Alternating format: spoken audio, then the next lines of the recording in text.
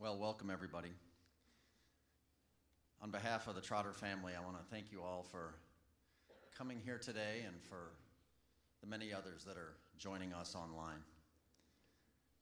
Today's a sad day as we lay to rest our dear brother and friend, Mark Trotter. God gave Mark 64 years on this earth, which he lived to the fullest, and for which we are all eternally grateful. First Baptist Church is honored to host Mark's memorial service, as Mark has said many times that he wanted to complete his earthly pilgrimage back here in New Philadelphia. Today you're going to be hearing from Mark's son-in-law, Justin Higginbotham, one of Mark's closest personal friends, Pastor Brett Bartlett, and finally from Mark's son, Justin. I'd like for us to begin this morning just with a time of prayer, so let's pray together. Dear Lord Jesus, it's hard for us to even understand and fathom how it's possible that we're here today for this occasion. But truly, Lord, we are thankful. We're thankful for the gift. That was the life of a man that you touched and used in such extraordinary ways. And I pray, Lord, that these short minutes that we have together, I know it's never enough to describe and communicate the impact that you have made in all of our lives through one choice servant, Mark Trotter. But I pray that what is said, what is sung, would be honoring to you. And that's what Mark would want as well. So bless us, bless this time. We pray in Jesus' name. Amen.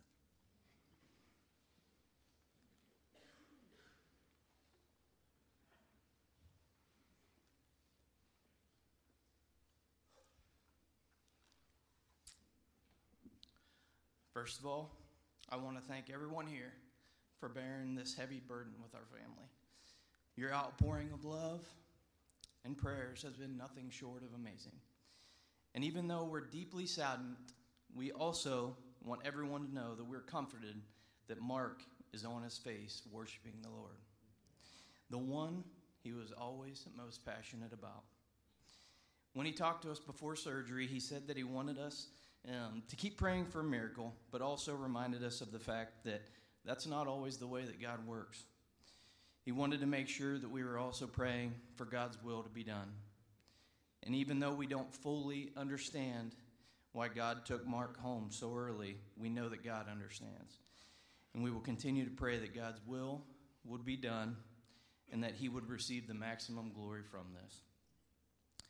I feel like I can identify with almost everyone here today by saying that Mark Trotter has had an impact on my life more than words will ever describe. The only difference between me and you is that I was blessed enough to fall in love with JC and get adopted into the Trotter family and was able to get a sneak peek into Mark Trotter's life outside of ministry. And let me tell you, it was an absolute astonishing thing to watch. People have often asked me through the years, what's it like being Mark Trotter's son-in-law? Is he this passionate, crazy, and loving all the time? Well, I'm here to tell you that he absolutely was. And he didn't just talk the talk, he walked the walk every single day. Was Mark perfect? No, he would be the first one to admit that. But he was a man worth following. In his own words, he was just a street urchin from Miami. But God was able to use him in a mighty way because he was unwavering in his faith until the day he passed. He loved people, loved God, and loved his word passionately. He was a true hero in the faith and left a legacy for the kingdom that will echo into eternity. Just being around Mark made you want to be more like Christ, and because of that, most of us are. Mark had an infectious sense of humor, and I could go on and on with stories, but I won't because there's too many. However, I will greatly miss the good-natured bantering back and forth at the dinner table, in the gym, driving in the car. It really didn't matter where we were. We were always looking for an opportunity to throw a one-liner at each other and then laugh our heads off. And I will never forget JC and I's first date. She invited me to join the whole family, along with family friends, on a jet for a quick trip to Columbus. In hindsight, I cannot believe that I agreed to do this as an 18-year-old punk. I can just remember thinking that this girl is smoking hot, and I'll get to fly on a jet. We didn't have Facebook back then, so I didn't really know what her dad looked like. I'd visited the church growing up, but have no real recollection. I can just remember arriving at the airport here in New Philly and seeing JC, and then seeing this dude beside her who was jacked, and thinking, oh crap, what did I get myself into? Even though he puffed his chest out a little bit further that day, he welcomed me with open arms.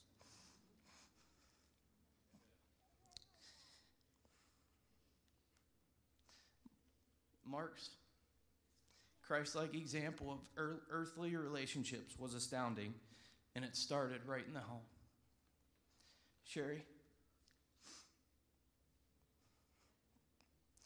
thank you for loving me and treating me like your own. It has been an absolute blessing witnessing the love you and Mark had for each other. Thank you for the Christ-like marriage that you put on display for me each and every day. I love you dearly. Justin, your dad was your hero, and I loved seeing the admiration you had for him every time you saw him and the love that he had for you. I've heard you say before when you were talking about your dad, he's a great preacher, but he's even a better dad. That's a hard thing to wrap your mind around, but it's 100% true. Thank you for sharing your dad with me, bro. Morgan, I still remember when Justin brought you to Columbus for us to meet you for the first time. Mark said when you and Judd weren't around, she's the one. And you were, and he has loved you ever since. You are a true servant, just like Mark was, and it was fun to watch you guys together. Babe,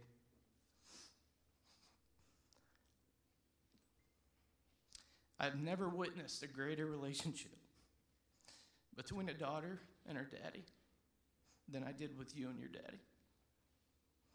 To see the respect that you had for him was incredible. I will never forget the words you said to me after I proposed to you. It wasn't yes. It was, did you ask my dad first? And then finally a yes. That was an incredibly special moment and seemed so small. But it was an insight into an incredible relationship that I was about to witness over the next 16 years. I thank God every day for you for many reasons. And one of those reasons is that I got to be a part of your family.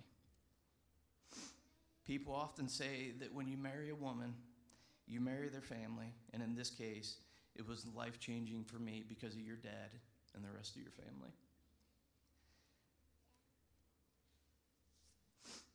Papa,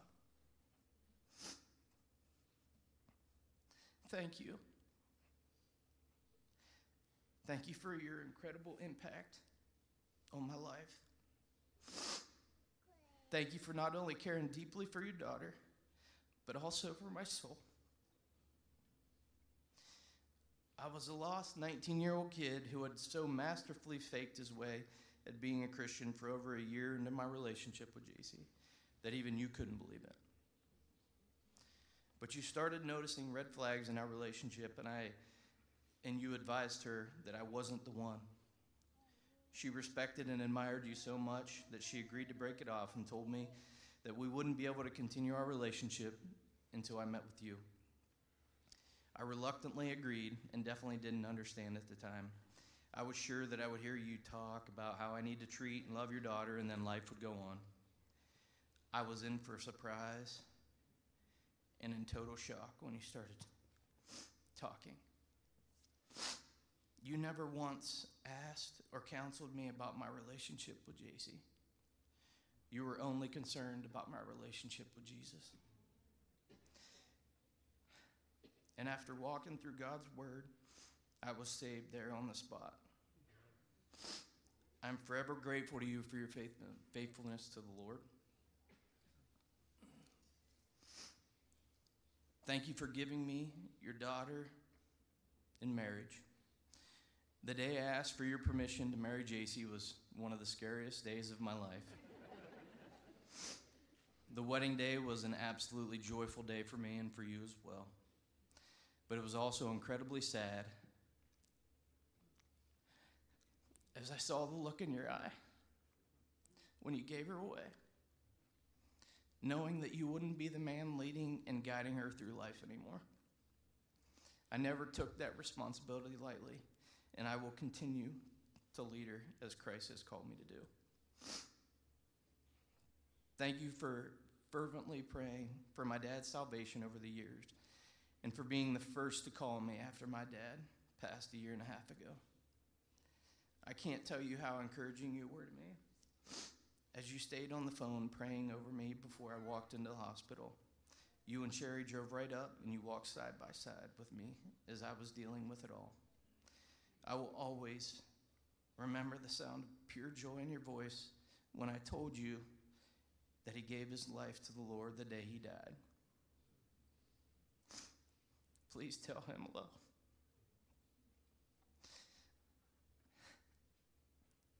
Thank you for the last text that you sent me before you passed.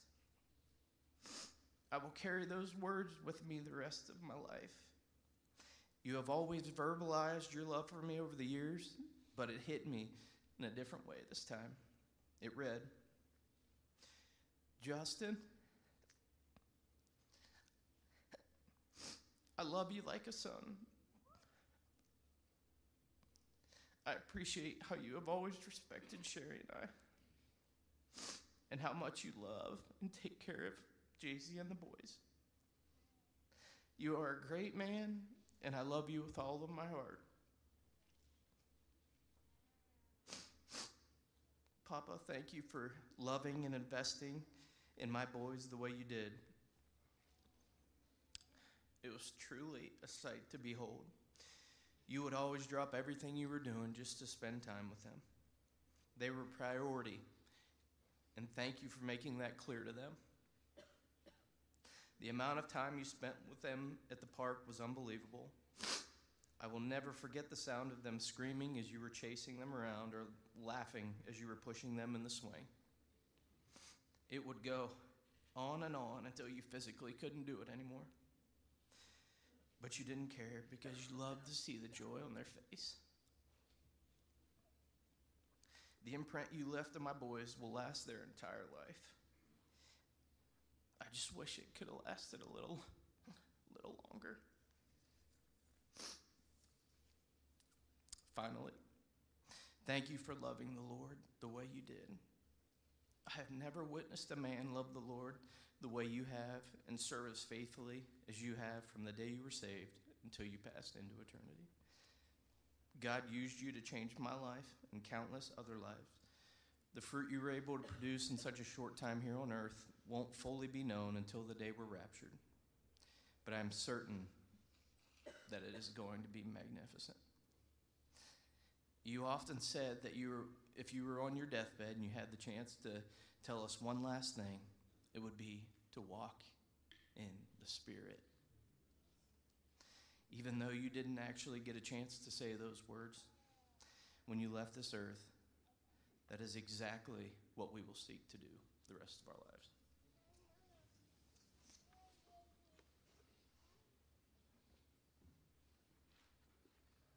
Calling all the messengers, calling all the messengers, calling all the messengers.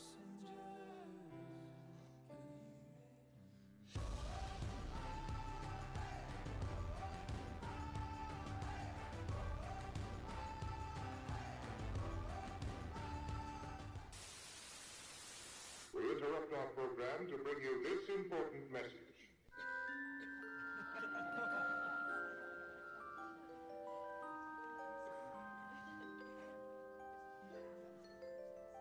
That is one of my favorite songs. Is it yours? I just listen to it on my iPod all the time. I just listen to it one time right after the other. It makes me talk like this. Hey there, my name's Jimmy Bobby, and Pastor Harold has asked me to take you on location today to my workplace because he said he thought people might really be able to learn a lot from my testimony at work. And you know, I don't blame him really, because I can just tell you this in all humility, I'm just a witnessing machine for Jesus. I mean, I'm just like out there totally pulling the trigger for Jesus and leaving the body count to God. You know what I'm saying to you? What if Michael Jordan moved on the inside of me, and now it was no longer Mark Trotter bouncing the ball, dribbling the ball, but it was Michael Jordan in me, and it was Michael Jordan using my body to play the game of basketball. Do you understand what that might look like? Do you understand how different that might be? Half a cup? Who in the world eats half a cup of ice cream? Listen, if you're going to be making a special sundae, you certainly don't want to follow the serving size that's on the container. And I noticed Mark had this wild-eyed look on his face. It was like he was hearing a voice, somebody else's voice outside of the meeting. I mean, almost, whom shall I send and who will go for us? And all of a sudden, I looked down at the other end of the table, and he stood to his feet and was answering the call.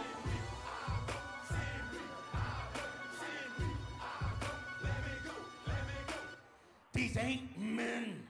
These is what we call women. And they smell pretty, and they look pretty, but they's ruthless and relentless. They eat lightning and they bite thunder.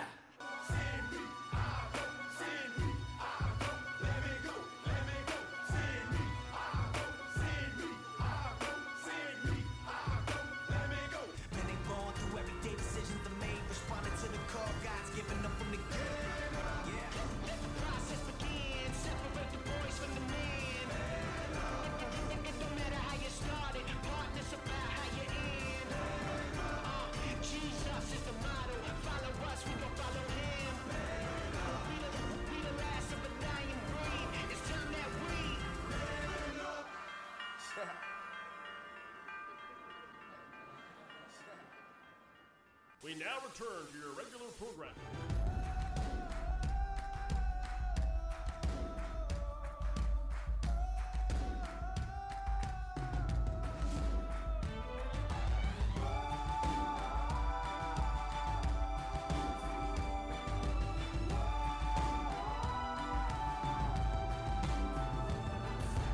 Calling all the messengers, calling all the messengers, calling all the messengers. Calling all the messengers, calling all the messengers, calling all the messengers.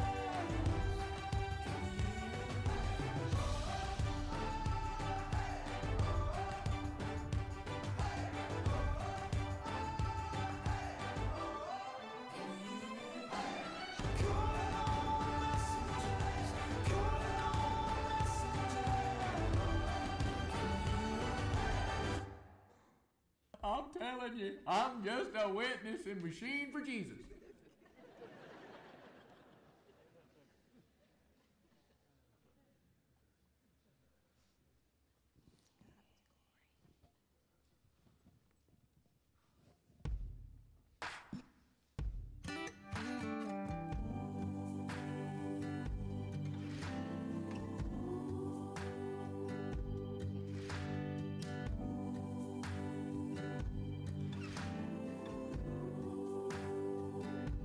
The love of God is great than tongue or pen could ever tell. It goes beyond the highest star And reaches to the lowest hell, the guilty pair bow down with care. God gave his son to win his erring child. He reconciled and pardoned from his sin. Oh, love of God, how rich and pure, how measureless and strong, it shall forevermore endure. The saints in angel song.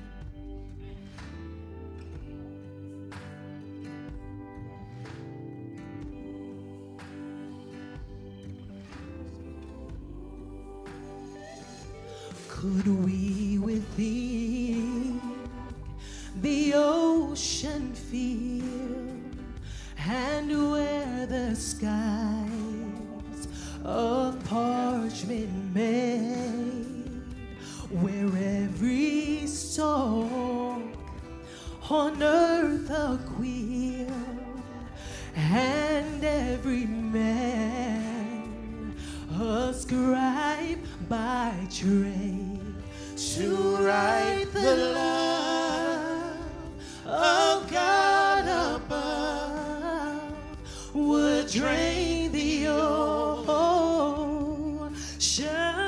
dry.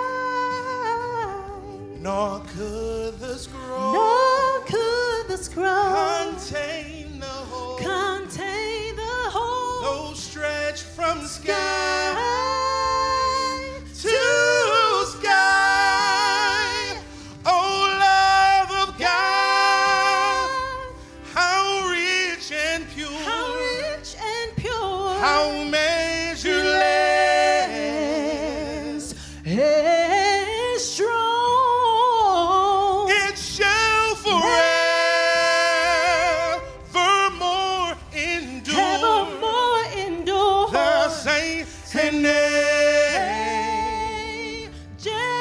song.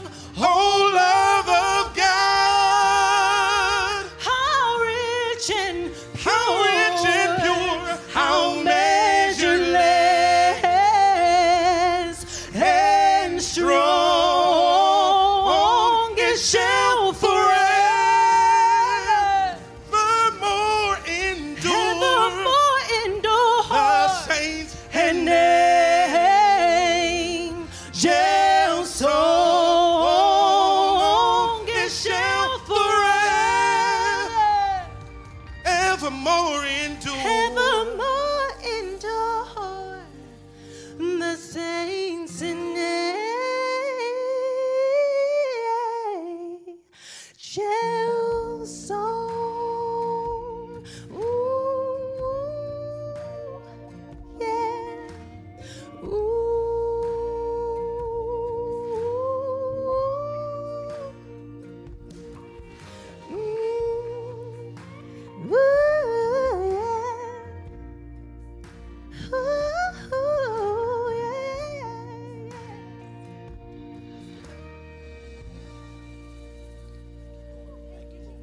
Thank you, Jesus. Thank you, Lord. Oh, thank you, Jesus.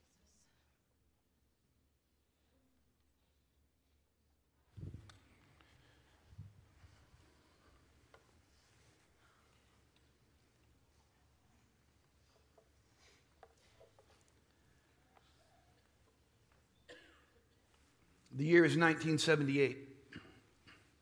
It is a dark, late October evening in Springfield, Missouri. In a side corridor of a massive brown barn known as High Street Baptist Church stands a solitary, bemused, and self-satisfied child. Proudly adorned in a red vest, this very picture of purity is quietly singing to himself, "We are sparks for Jesus. Sparks to light the world, we will shine for Jesus. Blithely unaware of the evil lurking just around the corner, as he waits to relish in whatever honor is to be conferred upon a young Baptistling for having completed the bronze-crowned track of Scripture memory in the Awana Club's program. This precious moment of the unsullied stripling is interrupted by the muffled sound of bare feet padding toward him from behind. In the corner of his eye, he catches a blur of lime green. Something is askew. The hapless darling's heart races. He wheels and in feverish disbelief finds himself gaping into the monstrous maw of his greatest fear to ever emerge from 70s television.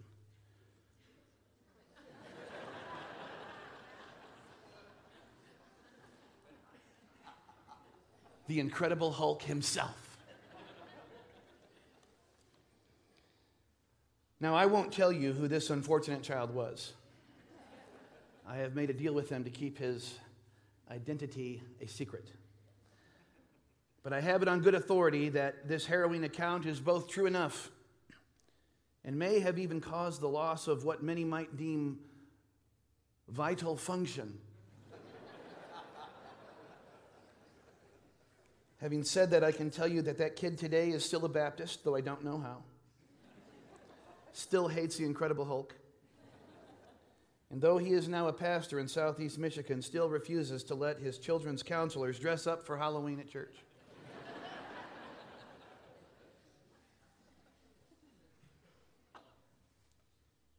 Mark was the strongest man I ever knew as a child.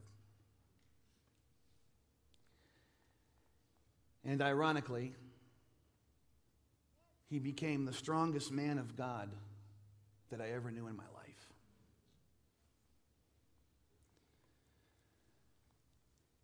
The very picture of a bridegroom, a strong man coming forth to receive a bride. Oddly enough, when my wife was very young, she had the privilege of being the flower girl for Mark and Sherry's wedding. From that moment on, Sherry was to Kim the absolute perfect bride. And as Kim got older, she understood Sherry to be the absolute perfect picture of the bride of Christ. And were it not for that, there would not have been the phenomenon that we all now know to be Mark Trotter.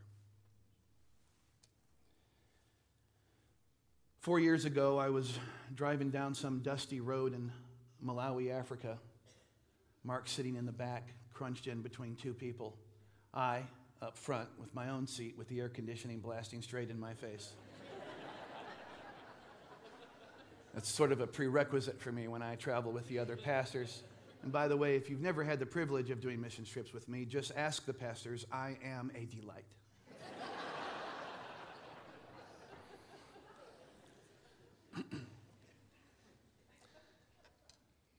We were singing all at once as Mark started to hum the tune. We both broke out in a Beatles song. Will you still need me? Will you still feed me when I'm 64? Never imagining that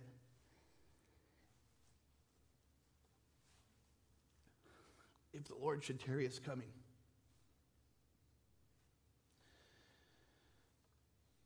Mark would but barely reach that age. You know, I'm just an old fundy that hangs out with guys who aren't. I try to pretend not to be.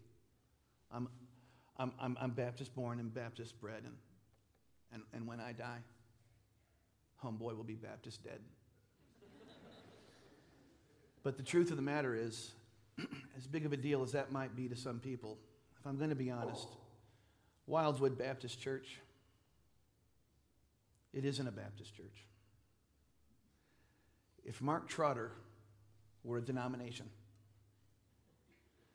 Wildwood should truly be called Wildwood Mark Trotter Church.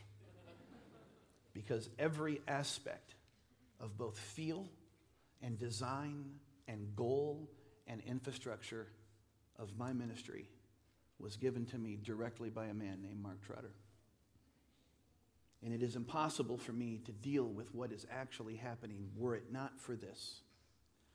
A question that the Lord asked me through his word the day after Mark died. Shall not the judge of all the earth do right? And it's very difficult to come to the conclusion that this is right. I want to talk to you about why that may be. Proverbs chapter 26:7 says, most men will proclaim every one his own goodness, but a faithful man who can find? The just man walketh in his integrity, his children are blessed after him. Mark's life taught us all, that there are considerable differences distinguishing character from reputation and perception. A man is not what others say of him. That's reputation. Or what he thinks and says about himself. That's perception. Or more accurately stated in many cases, projection or delusion. Rather, a man is what he is. Therefore, his character is what he is in the sight of God, and that alone. Only oneself can damage that. Character is the stamp on our souls left of the free will decisions we make in this life, which, unlike sepulchres, cannot be whitewashed. Reputations and perceptions are for time. Character is for eternity. As it is the stuff of the kingdom of God, it necessarily follows that one can possess and exercise this strength of true, genuine character only to the degree he submits his life and members and faculties to the power and glory of God, only as he is yielded to the Spirit of Christ against all the might of temporal allurements, carnal dalliances, and penchants for pernicious pursuits. Through small, unseen duties faithfully and consistently discharged, self-denials, self-sacrifice, fervent charity for the brethren, denying pragmatism and opportunism for dedication to a doctrinal or philosophical or moral core, or to the idea of the syntax preservation of Scripture, presenting your life and body as a vessel of righteousness, a living sacrifice which is dead indeed unto sin, but alive unto God. Character, what God says you are, is comprised glacially over the span of your life, which will, according to whether or not you know Jesus Christ as your Savior, eventually will be a tale that is told in the venue of one judgment or another. How does one encapsulate the life and ministry of such a man and do justice to such a venerated elder? For which aspect of his personality will you remember most? His infectious laugh, our predilection for capriciously singing and dancing to Sly and the Family Stone, so help me? Somebody get the bottom. When I think of missions, I think of that line. That's because I did missions with Mark Trotter. Will it be his matchless preaching and passion, his godly wisdom and counsel, his undying loyalty, his seemingly endless capacity for condescending to men of lower estate? For he was certainly notable in all of the aforementioned, but I will remember him for being the penultimate husband and father, the exemplary and sample by which to pattern our most vital human relationships. Mark had an uncanny ability to communicate and overlay biblical strategies for cultivating our noblest sensibilities and directing our Christ-like passions in such a manner that our homes could be transformed into the very vestibules of heaven. Unsullied by the ravages of overbearing authority or unrealistic expectation, unmarred by serious and consistent moral failure, nor crowded out by the daily grind of the vicissitudes of life. To this end, Mark served as a veritable home stager who discipled men, many of whom he would receive no earthly benefit for having so helped, to furnish their homes with all precious and pleasant riches. There is a largely unseen aspect to Mark's legacy which we would be remiss to not recognize at this hour. For adding to this propitious enumeration of ministry accomplishments would be this: simply, Mark Trotter salvaged untold marriages and ministries.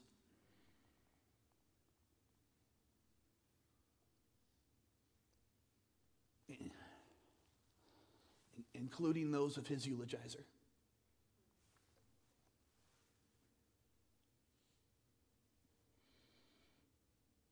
Mark both understood and consistently conveyed to those that he discipled that we should be living our lives now from the perspective of as we will see it standing before the bema seat of the judgment seat of Christ. Owing to this, Mark understood the value of time. That was Mark's real enemy. He was able to sanctify time from the Word of God and the many splendored gifts which are incumbent with the new birth, seeing it by far and away as our most precious commodity. Ephesians chapter 5, verses 13 through 16 reads, "But all things that are reproved are made manifest by the light. For whatsoever doth make manifest is light. Wherefore he saith, Awake thou that sleepest, and arise from the dead, and Christ shall give thee light. See then that ye walk circumspectly, not as fools, but as wise, redeeming the time, because the days are evil." Mark taught me that time can be redeemed. A perusal through practically any anthology of literature and poetry would demonstrate that the subject of time is the dominant theme of Western, if not universal, romantic verse and sentiment. Winning by a little more than a nose among a strong field of love, death, triumph, and tragedy is this beguiling friend to the healthy and young and menacing foe to the sick and old. There is an adage among the Pennsylvania Dutch, a right verse and well framed, that we get too soon old and too late smart. Applied to the physical and temporal, this realization or its like is possibly the first moment of responsible, mature spiritual cognizance. In his epistle to the Ephesians, the Apostle Paul admonishes believers to be industrious with this industrious and thrifty with this intangible raw material if we would value eternity. It is evident that what one makes of time is inexorably bound to their perspective, be it worldly or heavenly. Whereas the world romanticizes time, the Bible views it with pensive and somber composition. We have not the ability to say, as Joshua of old, "Sun, stand thou still in Gibeon, and thou moon in the valley of Ajalon." Rather, the efficacy we exercise over time is the gospel of Jesus Christ, his death, burial, and resurrection according to the Scriptures. With it, although we cannot subdue its course, even greater, we can glean from the intervals between the relentless dropping of the sands in the hourglass crowns of eternal joy to lay at molten brazen feet of Jesus Christ, the high King of heaven. Mark saw that a child of God can harness time in congress with the excellent knowledge of the true riches of the hidden wisdom of Scripture to redeem what has been wasted by trading in those things which moths eat and rust corrupts, and where thieves break through and steal, for an inheritance incorruptible, which fadeth not away. The consistent exposure to an intimate friendship with Mark Trotter was mysteriously an unspoken demand to assess whether or not we are using time to suffer incalculable loss or win inestimable gain. A glorious entrance into his kingdom and pleasures at his right hand forevermore. But make no mistake, whatever we choose to do with it, the dance of time goes on. Secular poets meticulously attempting to present the promenade in rosy forms, garlanded with glee, trimmed with warm hearts, rosy cheeks, and youthful clasped hands. And so the dance may seem at times.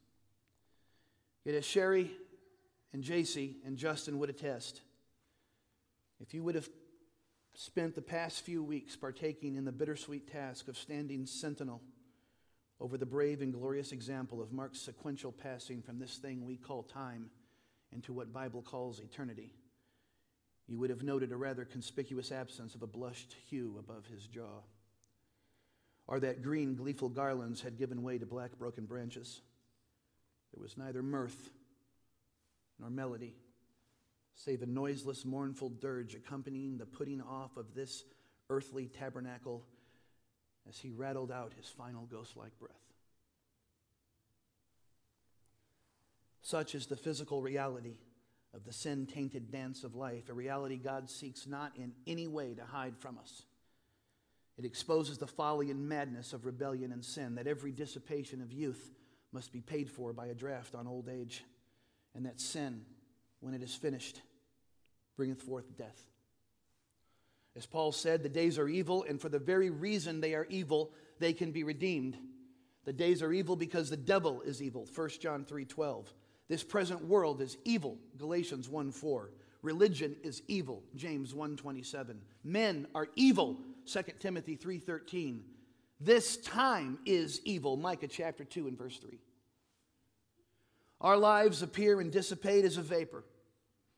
Yesterday cannot be assured. Today alone is ours. A gift from God. Whether saved or lost, if it is squandered through vanity, apathy, or lethargy, it is wasted forever. But God has given us His word to let us know that though sin abounds in our time, grace does much more abound. That though time cannot be reclaimed, it indeed can be redeemed. And though the outward perishing of the body is a horrible sight indeed, and a dreadful prospect, it can still be said, precious in the sight of the Lord is the death of His saints. How?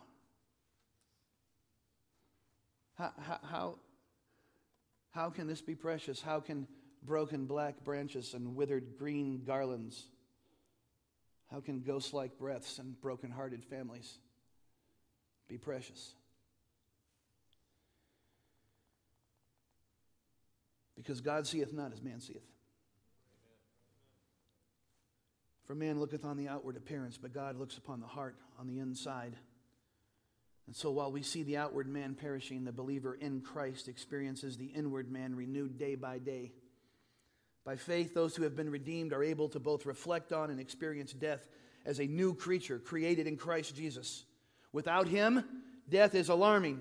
It is dreadful. It is the very terror of nature. But in Jesus Christ, even death, especially death, is fair and lovely. It is pure and holy. It is the joy of saints. On the final day that Jeff and I visited Mark about a month ago, the very end of that last day, he began to get a headache. And that was really the last day that somebody could have hung out with the trot dog. And so we decided to go, after we ate, we decided to walk down some side street in Georgia into an antique mall, or an antique store rather. And we were just trying to kill some time. I don't exactly know what we were doing there, other than I think we might have been entertaining me. I think it was my idea to go to the antique store. It was evident that Mark was not feeling well towards the end of our time in there, and Jeff said, we need to get out of here. On the way out, there was a stack of vinyl. And we sort of sifted through the vinyl, and Jeff and Mark were talking, and tucked between a Leonard Skinner album and I think a Bread album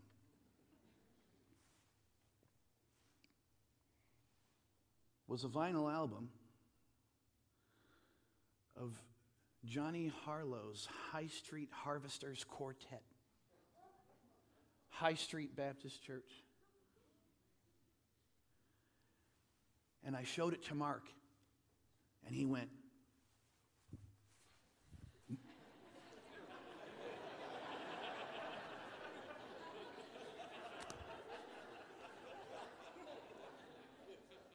no way, bro.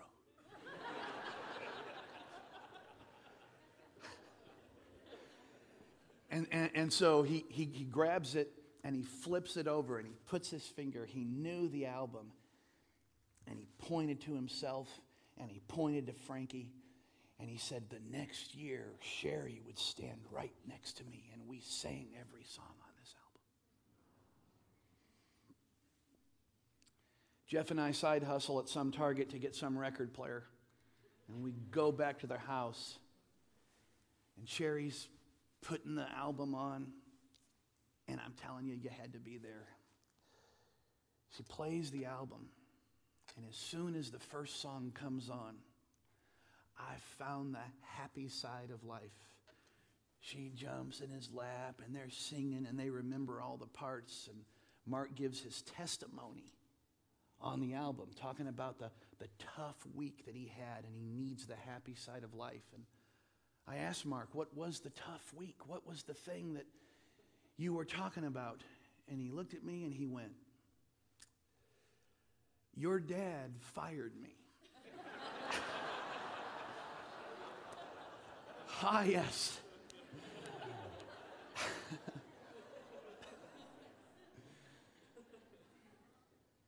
To see Mark and Sherry transported to 20 years old in that living room in that moment was one of the sweetest memories of my life. And I started thinking about that cheeseball song, and I'm sorry, Sherry, but that is a cheeseball song. I love you, but I mean, okay, so we're tracking there. Can I say horribly cheesy?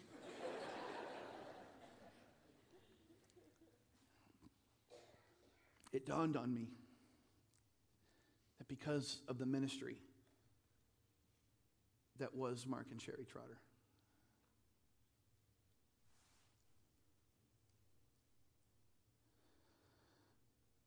I found the happy side of life. Because where my marriage and where my ministry was headed before,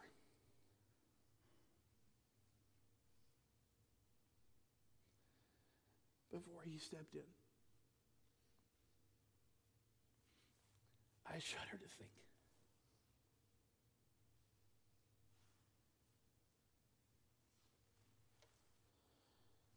and on that day,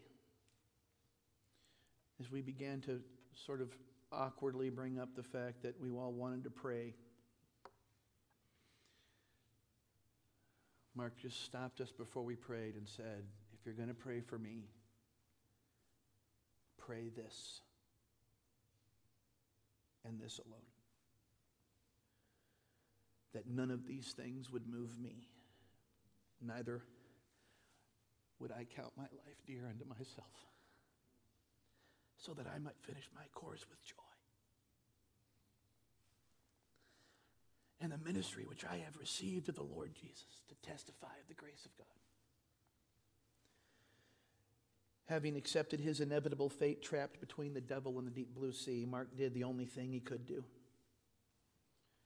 He marched to the sea, expecting nothing less than to see the salvation of the Lord promised him through the gospel.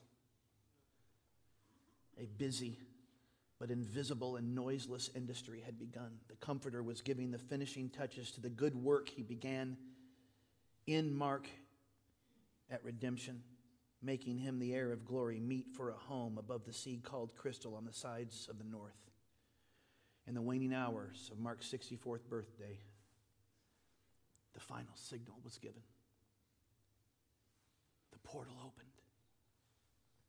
The now numb and paralyzed body feels the burst of blessedness as his rigid features give way to a smile.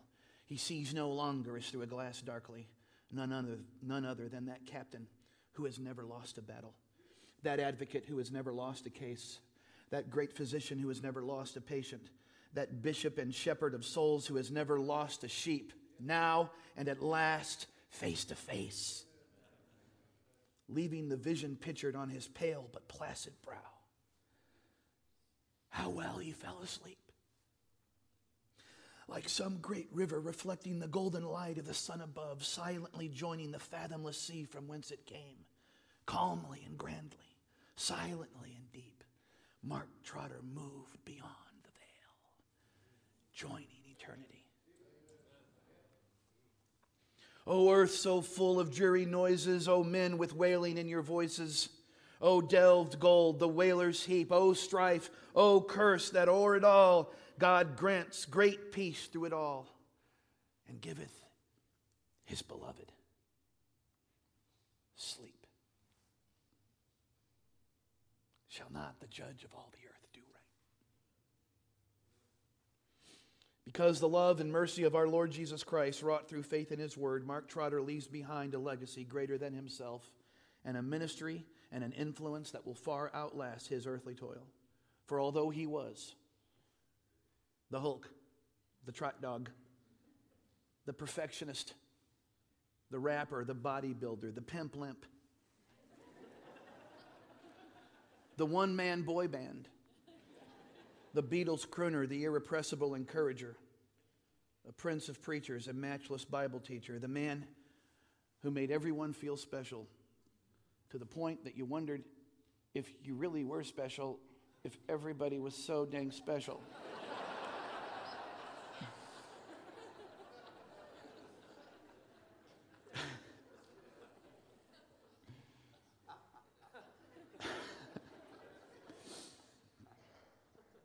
The Malawian missionary with a heart as large and warm as the country itself.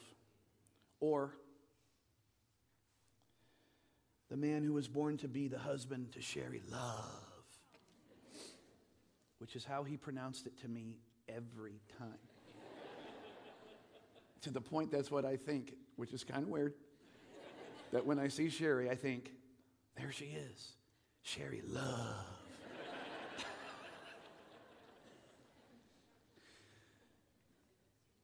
And father to JC and Justin. Though he was all of the above, alas, that's what Mark was to us. But to God, he was more.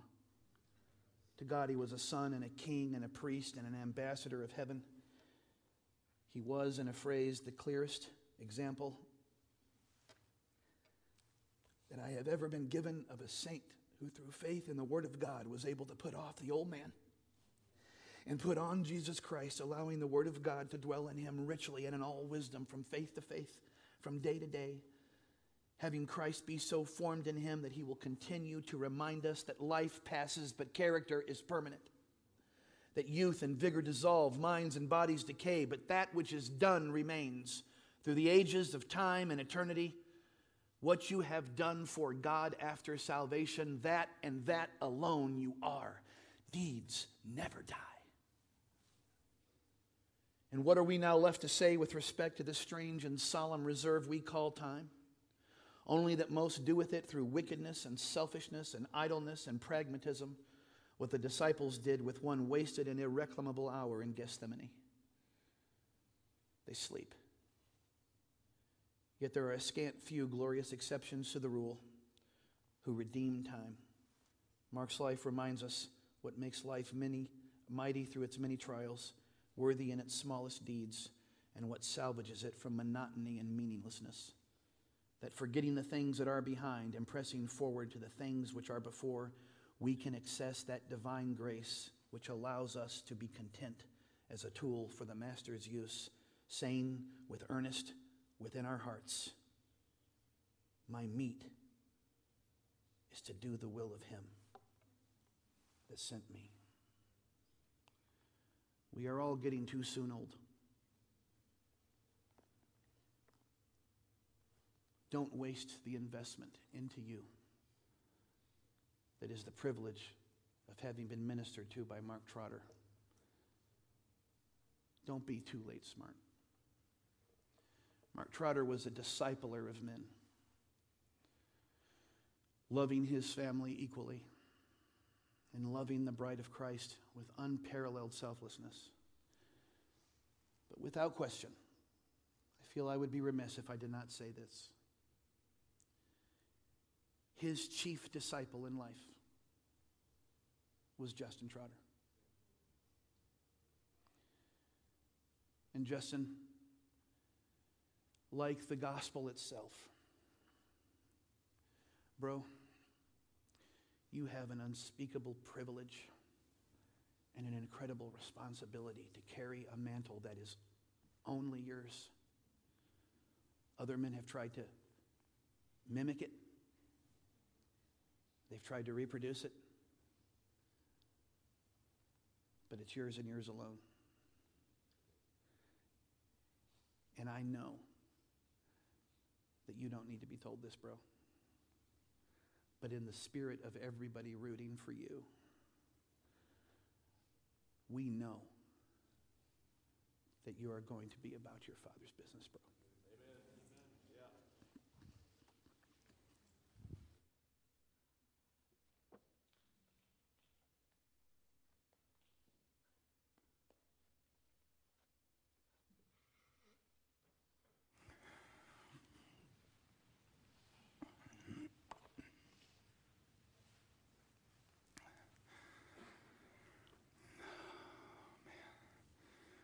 Well, on behalf of the family, I want to thank you guys so much for being here. I know there's so many of y'all that have come from so far and have sacrificed so much to be here, and I know there are so many other folks that wanted to be here that are watching online, and we're just really blessed to have friends like you guys. Really, we feel incredibly blessed. So we thank you for the way that y'all have loved on us. And I thank you for loving my dad the way that you do. Someone could act like a complete idiot half the time, but if you loved my dad, me and you are going to be friends. It's almost like if we had that in common, we had all things in common.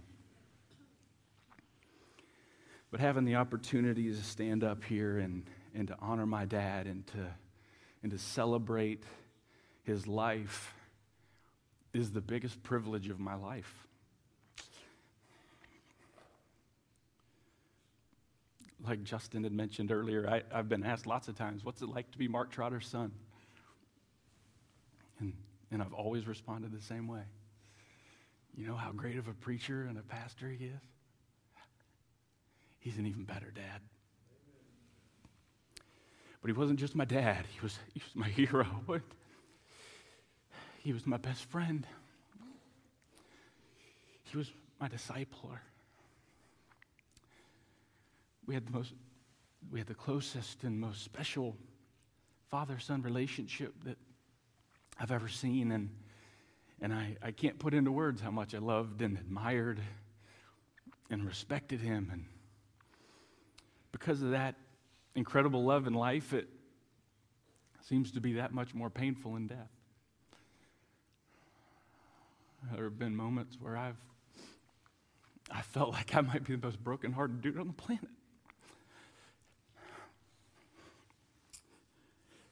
And I've definitely had some moments where I've questioned God on that level, and the grief and the frustration, and just questioning why God couldn't have given me more time with my dad.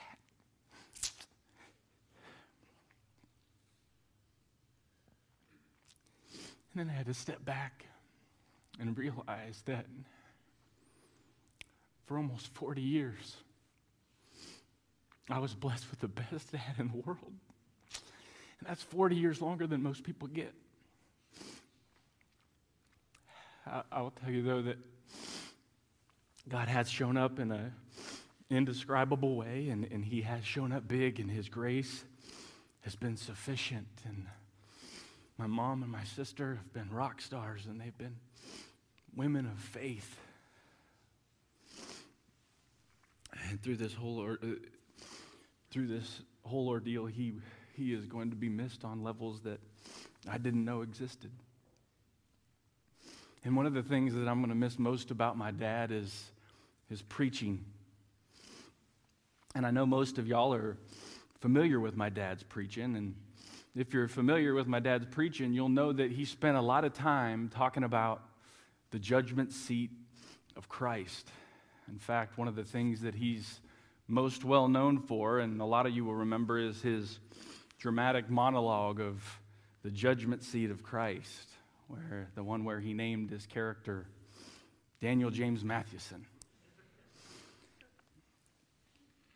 So when I think about what my earthly father would have wanted and what would be most honoring to my heavenly Father, I can't help but think that one of the best ways to honor my dad is for there to be some preaching about the judgment seat of Christ at his funeral. And certainly it's hard to imagine a setting that's more fitting for us to talk about the judgment seat of Christ as we face the gravity of the reality that every single one of us will stand before the Lord and give an account for the things that we did in our body, just like 2 Corinthians 5:10 says. See, this is going to be the ultimate accounting of our stewardship. What God has entrusted to us as stewards, we will give an account for at the judgment seat of Christ. And let me ask you this. How incredible would it be if we could get some insight into the way that things would soon be shaken out for my dad in heaven? And of course, we realize that applies to us as well, and it's only a matter of time before we all have finished our course too. What if we knew the questions that will be asked at my dad's accounting at the judgment seat of Christ? What if there was somewhere in the Bible that we could maybe glean some insight into the questions that we could expect to be asked by our Lord? And that's what I want us to look at in a seemingly strange place, which is Job chapter 26. And we're going to see that there's actually a place in the Bible where it's almost as if God gives us the test questions before the test. But before we look at that, I want to show you how we do the math to understand what this passage is actually talking about. And we don't have a lot of time for me to set this up, but if you know anything about my dad, there's no way we'd be honoring his life today if we didn't establish the context of the passage like my dad has been teaching his entire ministry. So, three of the most important factors of establishing the context of Scripture, or right divisions, if you will, are time, people, and application. And it just so happens that these three divisions break down into threes, like so many other things that we see in creation. So time, of course, is past, present, and future. And the three groups of people whom Scripture addresses are the Gentiles, the church, and the Jews. And the three applications of Scripture are the historical, the devotional, and the doctrinal. And as we align these division groups, they kind of serve as an acrostic that we can essentially overlay on top of this passage in Job. In other words, as we go to the book of Job today, the past application applies to the Gentile. Historically, this happened to Job. What we see in Job happened to Job, who was a Gentile. And I know it's debatable whether or not Job lived before Abraham was born, but it's undeniable that he was not of Abraham's bloodline, meaning he was most certainly a Gentile. And the future application of the book of Job applies to Israel. And I know a lot of us are familiar with that one. So doctrinally, it's understood that Job is a type or a picture of the Jew in the tribulation, which leaves the present application to the church, which means there is most definitely a devotional application to the church in the book of Job. And I want us to see what that is as we work our way towards this passage in Job 26, because first we need to see a few things that are going on in chapter 19. It's going to help us better understand what's going on in chapter 26. And I understand you may not have your Bible, so feel free to listen as we look at Job 19 to set the context for what's going on in 26. Job says, "Have pity upon me. Have pity upon me, O ye my friends, for the hand of God hath touched me. Why do you persecute me as God and are not satisfied with my flesh? Oh, that my words were now written. Oh, that they were printed in a book, that they were graven with an iron pen and lead in the rock forever. For I know that my Redeemer liveth, and that he shall stand at the latter day upon the earth.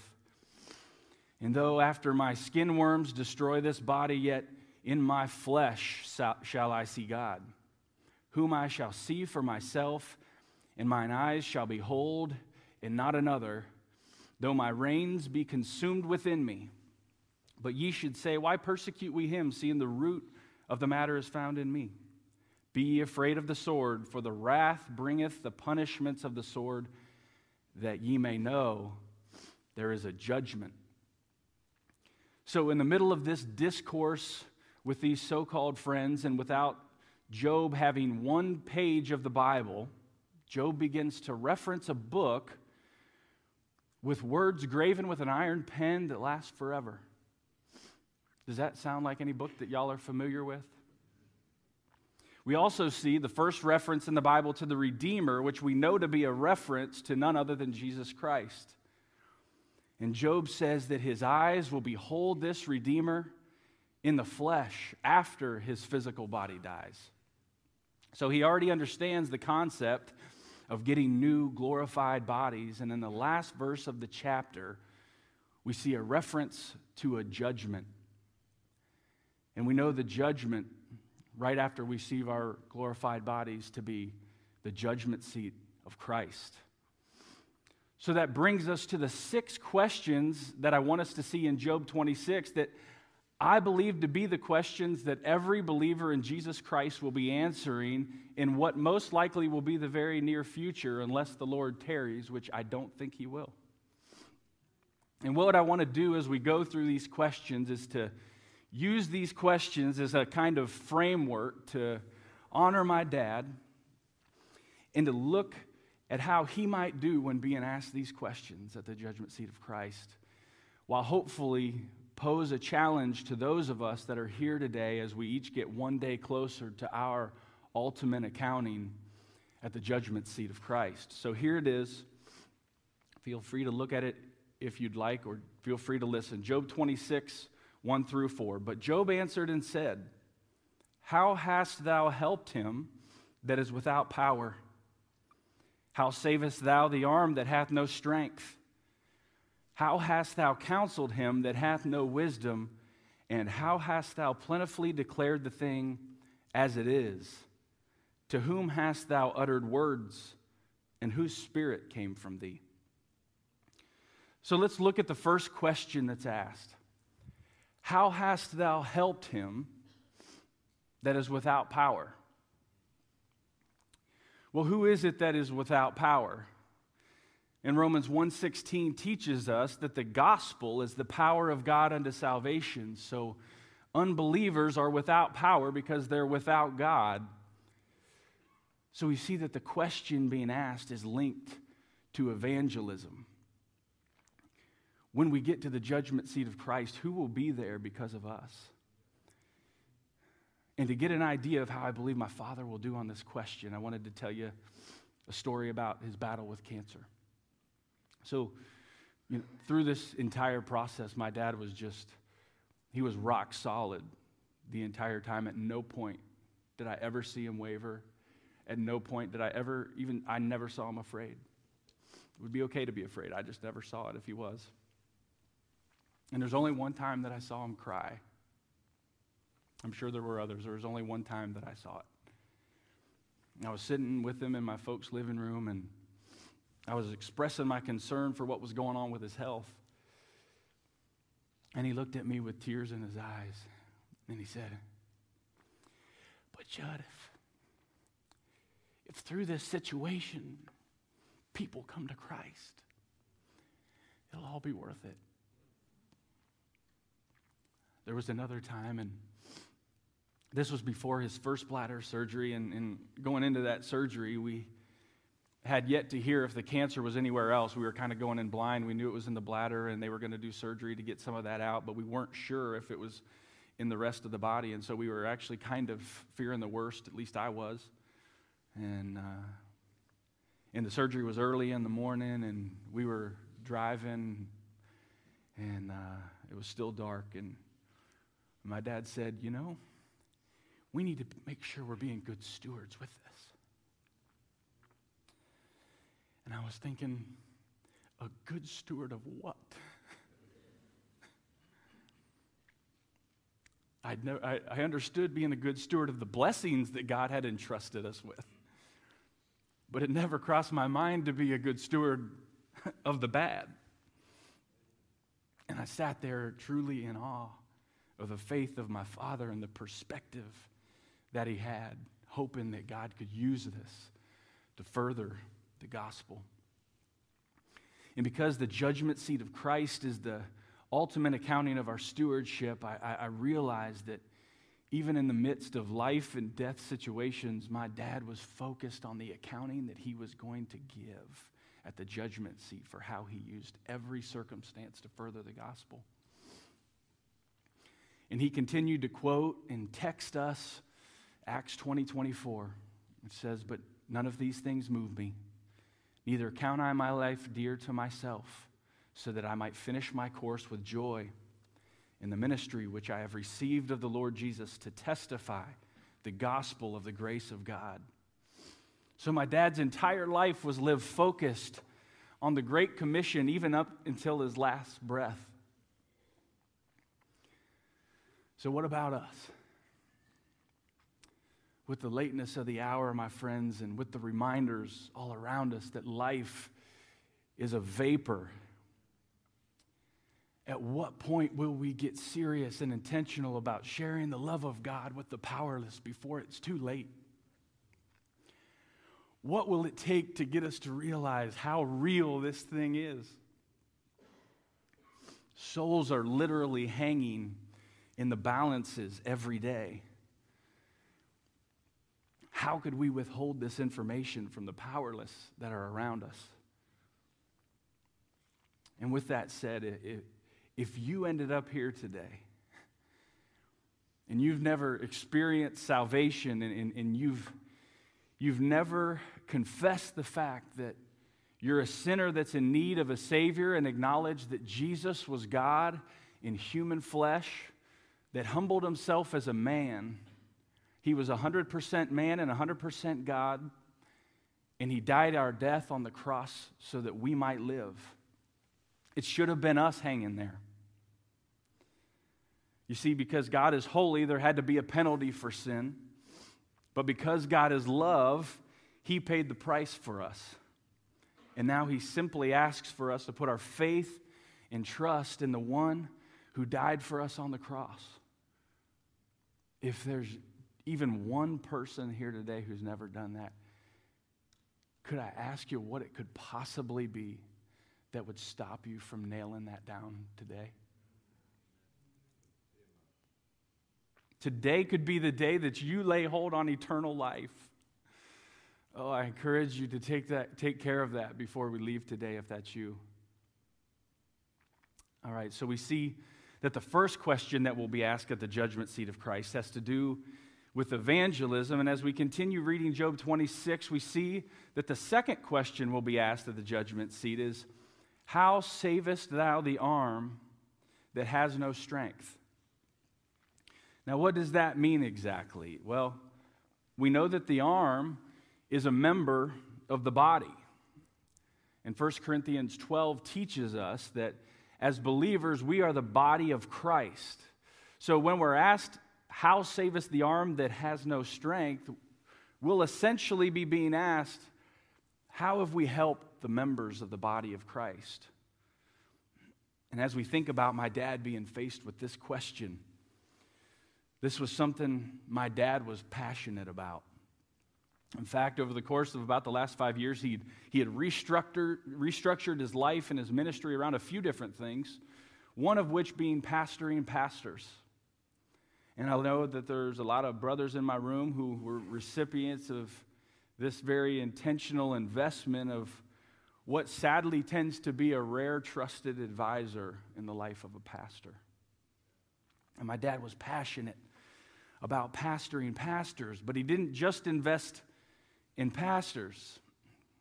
For the vast majority of a guy for the vast majority of his ministry, you couldn't find a guy discipling more than he was, training others to disciple, going to churches all over the world to train them how to be a disciple-making church. You literally can't talk about my dad's ministry without talking about discipleship. And so I want us to ask ourselves today, who am I investing my life in? We won't all pastor pastors, I understand that. but we can all disciple. Are we pocketing the blessing of salvation without being responsible for the mission that God gave us?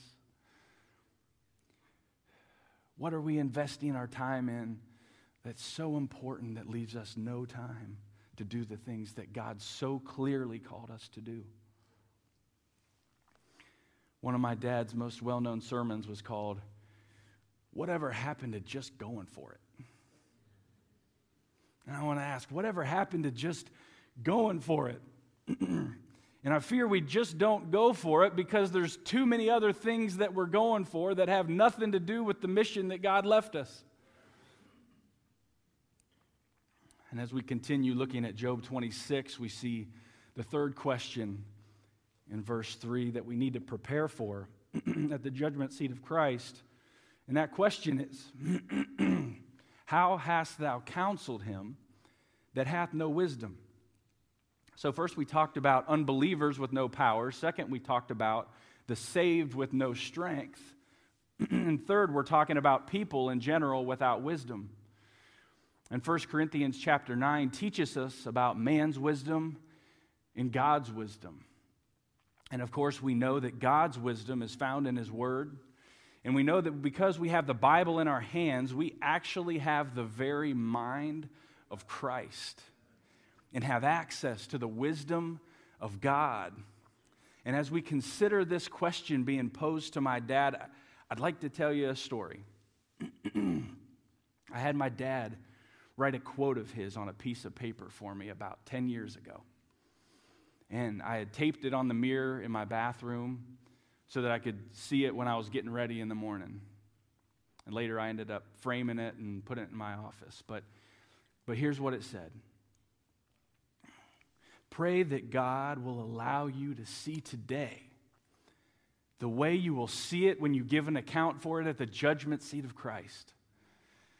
You will see it then the way He sees it now. Seeing life now the way we will see it then is what is wrapped up in the biblical concept of wisdom. For all practical purposes, wisdom is simply seeing life from God's perspective. And my dad saw life from this perspective. So as a result, he invested that wisdom into so many people in so many ways. But one of the ways that I'm so thankful for that God was able to use him in the last few years of his life was through his books. And he was in the middle of others. And those books were just packed with godly wisdom and counsel. And I remember being so excited when the first one came out. I wanted him to sign it for me, and he wrote me a note in the book that he gave me, and I want to share a portion of that note that he wrote to me. And he wrote me a few kind words, and then he wrote me something that just hit me so hard, and here's what he said. I hope you hear my voice in this resource long after I'm gone, and that it will cause you to always hear and follow the Master's voice. Couldn't love you more.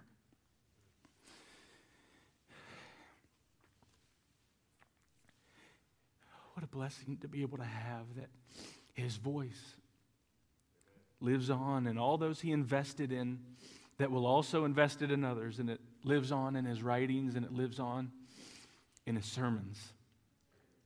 And I understand that not everybody's called to preach or write books, but I want us to all take a second to think about how we'll answer this question when we get to the judgment seat of Christ. Who did we share the wisdom from above with? Who have we counseled? Maybe the better question is, who would be willing to come to us to seek counsel after watching the conversation of our lives? May we prepare for this question at the judgment seat of Christ. And then the fourth question we want to use to prepare us for the judgment seat of Christ. How hast thou plentifully declared the thing as it is? And my dad most certainly plentifully declared the truth as it is. He never shied away from the truth, but he was a defender of the truth. 2 Timothy 4, 2 through 4 teaches us to preach the word, be instant in season, out of season, reprove, rebuke, exhort with all long-suffering and doctrine. For the time will come when they will not endure sound doctrine, but after their own lusts shall heap to themselves teachers, having itching ears, and they shall turn away their ears from the truth, and shall be turned to fables. And I can assure you that time that Paul is writing to Timothy about is now. And my dad is probably most well known for the way he did exactly as those verses say. He passionately preached the word. He unashamedly preached it when it was cool and when it wasn't so cool anymore. His preaching was always reproving and rebuking, but it was still always exhorting and long-suffering. Though it was convicting, it didn't leave you in a heap, but it always gave hope. And he rightly divided the word of truth and studied like crazy to show himself approved unto God, so he could be sure to always teach us sound doctrine. The same doctrine he was preaching back in the 90s was the same doctrine he preached until he finished his course, never wavering.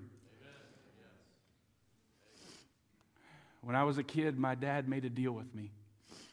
And if you've heard my dad preach when I was there, you've probably heard this story.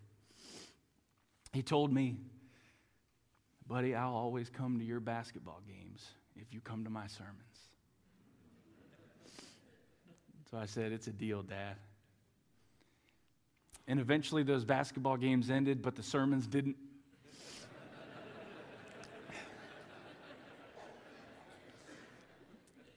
But the rest of my life, if there was any way possible for me to be there, you better believe it, buddy, I was there. And I didn't just do it because of the deal we made when I was a kid.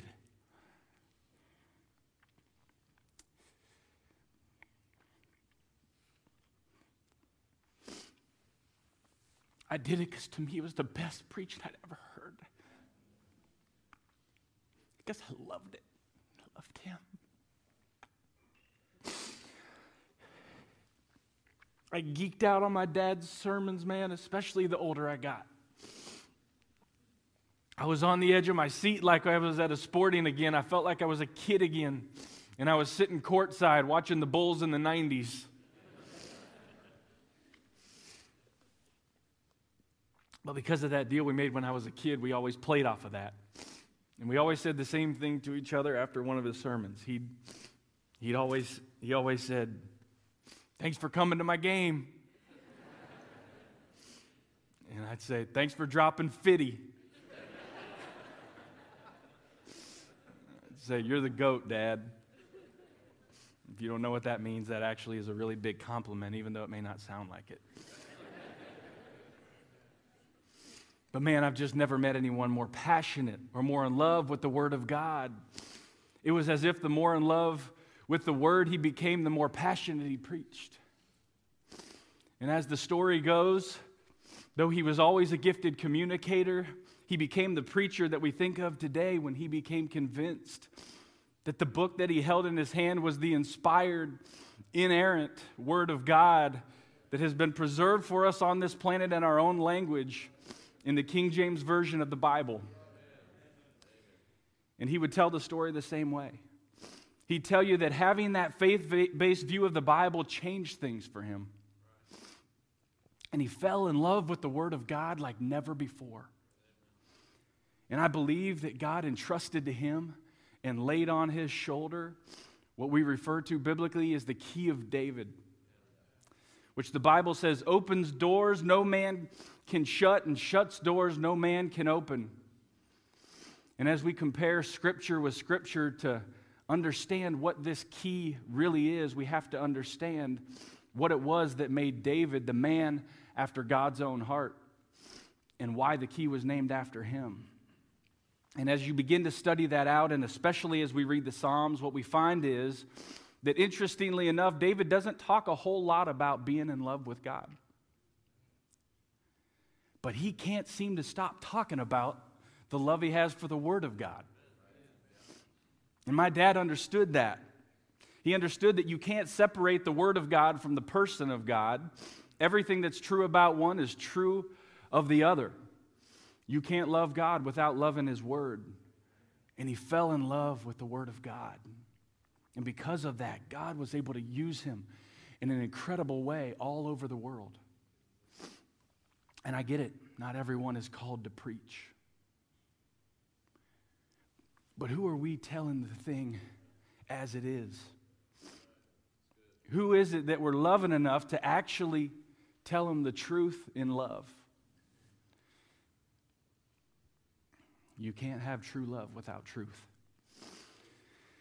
And as we continue looking at the questions we'll be asked at the judgment seat of Christ, we see the fifth question we'll be asked from Job 26:4 is, to whom hast thou uttered words?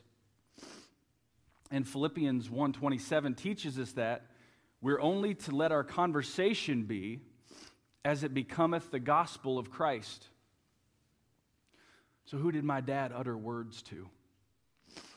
And I want to draw our attention to the negative side of this question. Matthew 12:36 teaches us that we'll give an account for every idle word in the day of judgment. You see, there are some words that God doesn't want us to speak. And my dad understood this. As you guys can imagine, just like everyone, sometimes my dad wasn't treated fairly. And anytime I watched anyone mischaracterize or blame or mistreat my dad, which again, I know we've all had those experiences, I never saw him react. I never saw him lash out. I never saw him defend himself. In fact, I'm pretty sure I've watched him apologize for a lot of things he didn't even do. And when I used to talk to him about things like that, he always used to tell me, don't worry about it, buddy. It's all going to get sorted out at the judgment seat of Christ. And as we seek to apply this to ourselves, I want us to ask ourselves, who have we uttered words to that God didn't want us to speak? And it could possibly be as severe as the question as, who's not here because of us? And certainly that's a sobering thought, but it's one I'd like for us to consider. And finally, the sixth question we want to ask ourselves as we prepare for the judgment seat of Christ is, and whose spirit came from thee? And we know that biblically there are three spirits. 1 Corinthians 2:11 teaches us about the spirit of man, or the human spirit. Revelation 16:13 we learn about the unclean spirit. In Galatians 5:16 we learn about the Holy Spirit. And we need to be prepared to answer the question, whose spirit came from us? And based on the teachings of Galatians 5:22 and 23, I have no doubt that my dad was able to answer that the spirit that came from him was the Holy Spirit, because his life was characterized by love, joy, peace, long-suffering, gentleness, goodness, faith, meekness, and temperance. In fact, the concept of walking in the Spirit is a topic that came up regularly in his sermons, and I can tell you it's definitely something we talked a lot about behind closed doors too. See, without getting into all the details, the way things shook out in the last days of my dad's life, we didn't really get to have last words with him. But as Justin mentioned, and as he told us in person all through the years, if he's on his deathbed and he can muster out 4 more words, he'd tell us to walk in the Spirit. Little did any of us know that, unfortunately, we wouldn't get any last words with my dad, but what a blessing it is that we already had them. But that's how serious my dad was about the Spirit that came from him. And I want to challenge us to take a look in the mirror and to honestly consider, what spirit is it that comes from us that characterizes our lives?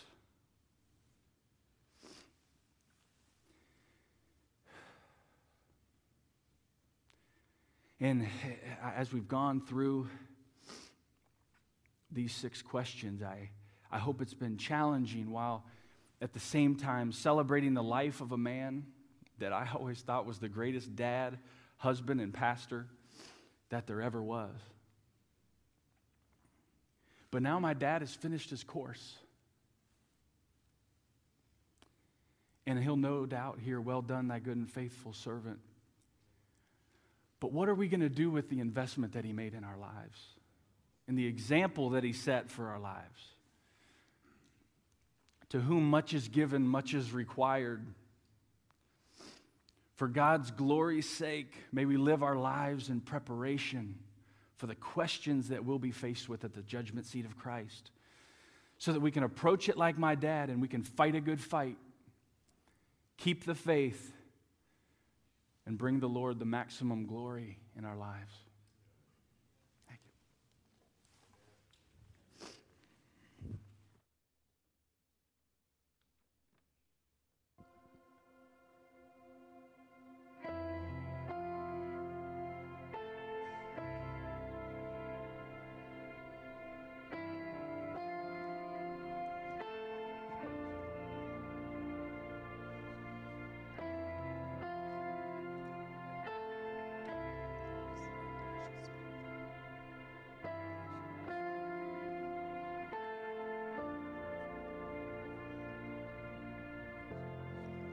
The moon and stars, they wept. The morning sun was dead. The Savior of the world was fallen. His body on the cross, his blood poured out for us. The weight of every curse upon him. Ooh,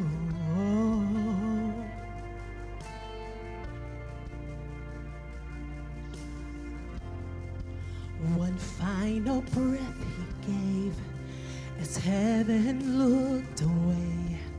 The Son of God was laid in darkness. A battle in the grave. The war on death was waged. The power of hell forever broken. The ground began to shake. The stone was rolled away. His perfect love could not be overcome. Now death, where is your sting? Our resurrected King has rendered you defeated. Forever he is glorified. Forever he is lifted high. Forever he is risen. He is alive. He is alive. Yeah, yeah. The ground began to shake. The stone was rolled away. His perfect love could not be overcome. Now death, where is your sting? Our resurrected King has rendered you defeated. Come on, worship. Forever he is glorified. Forever he is lifted high. Forever he is risen. He is alive. Everybody say, he is alive. Forever, forever, forever. Forever he is glorified. Oh, we ought to worship his name right now. He's lifted. Forever he is risen. He is alive. He is alive. Yeah. Jesus, you're alive. You're alive. Oh, Jesus, you're alive. You're alive. My Savior and your Savior lives. He lives. Do I have any witnesses? He lives. Face tomorrow 'cause he Oh, lives. hallelujah, He Said he lives. lives, yeah. So we stand here and, oh, we sing hallelujah. We sing hallelujah. Come on, we're going to give God the highest praise. Hallelujah. The Lamb is overcome. Sing hallelujah. We sing hallelujah. Give him the highest praise. We sing hallelujah. Lord, you're worthy, yeah, We yeah. sing hallelujah. Oh, yeah, yeah, yeah, yeah. Lamb is over. Sing hallelujah. We sing hallelujah. Sing hallelujah. We sing hallelujah. For Jesus, you're worthy to be praised. So we praise you, we praise you, we praise you. Sing hallelujah. We sing hallelujah. Yeah. We sing hallelujah. We sing hallelujah. The Lamb is overcome. Sing hallelujah. We sing hallelujah. Somebody sing hallelujah. We sing hallelujah. Somebody say, we sing hallelujah. The Lamb is overcome.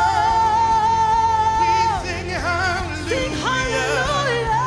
We sing hallelujah. Sing hallelujah. We sing hallelujah. The Lamb is overcome. Forever He's is glory. we glorify you, Lord. Forever He is lifted high. Forever. Sing from your spirit. Oh, yeah, He's risen. He is alive. He's alive. He is alive. Yeah. Forever, forever. Forever He is glorified. Forever He's lifted high. Oh, forever He is risen. He is alive. He is alive.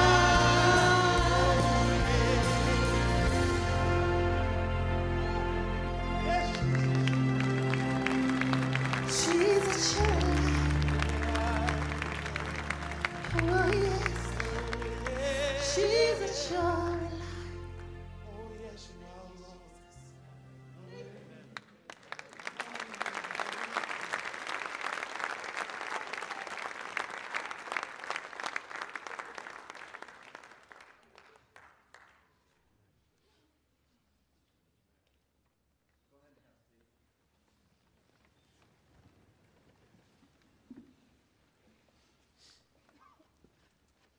Well, I want to thank you for participating and celebrating Mark's life with us today. And as Justin reminded us, Mark had a theme, and he did always. In fact, he had several messages, but he would talk about finishing his course, and that everybody had their own course for their life and that they had to finish. And it's been quoted already, but I want to continue to read the next verse down from 2 Timothy 4. Like the Apostle Paul, I've fought a good fight. I've finished my course. I've kept the faith. And Mark did that, and he would admonish us to do that. Because there's the next verse that says, henceforth, there is laid up for me a crown of righteousness, which the Lord, the righteous judge, shall give me at that day. And not to me only, but unto all them also that love his appearing. And I'm sure that Mark would want for all of us to finish our courses, keeping the faith, fighting the good fight. And all the church said, amen. Well, This concludes our service today, and I just want to give you some instructions as to how we're going to proceed from here as we exit. The staff from GIBE is going to come and escort the family out, and then afterwards they're going to come and begin to dismiss us. If you are planning to join us for the procession to the graveside, you're going to need to make sure that your vehicle has the bright lights on and the hazards on before we ever leave the parking lot here. And there'll be GIBE staff outside ensuring that everybody's lights and hazards are on before we're able to begin that procession. If you're not going to be a part of the procession, then we'd like to ask you to just wait in your cars until the procession is able to leave the parking lot, and just patiently wait until that's done. That shouldn't take too long. So we're going to ask that the pallbearers please stand, who are going to then escort the casket out.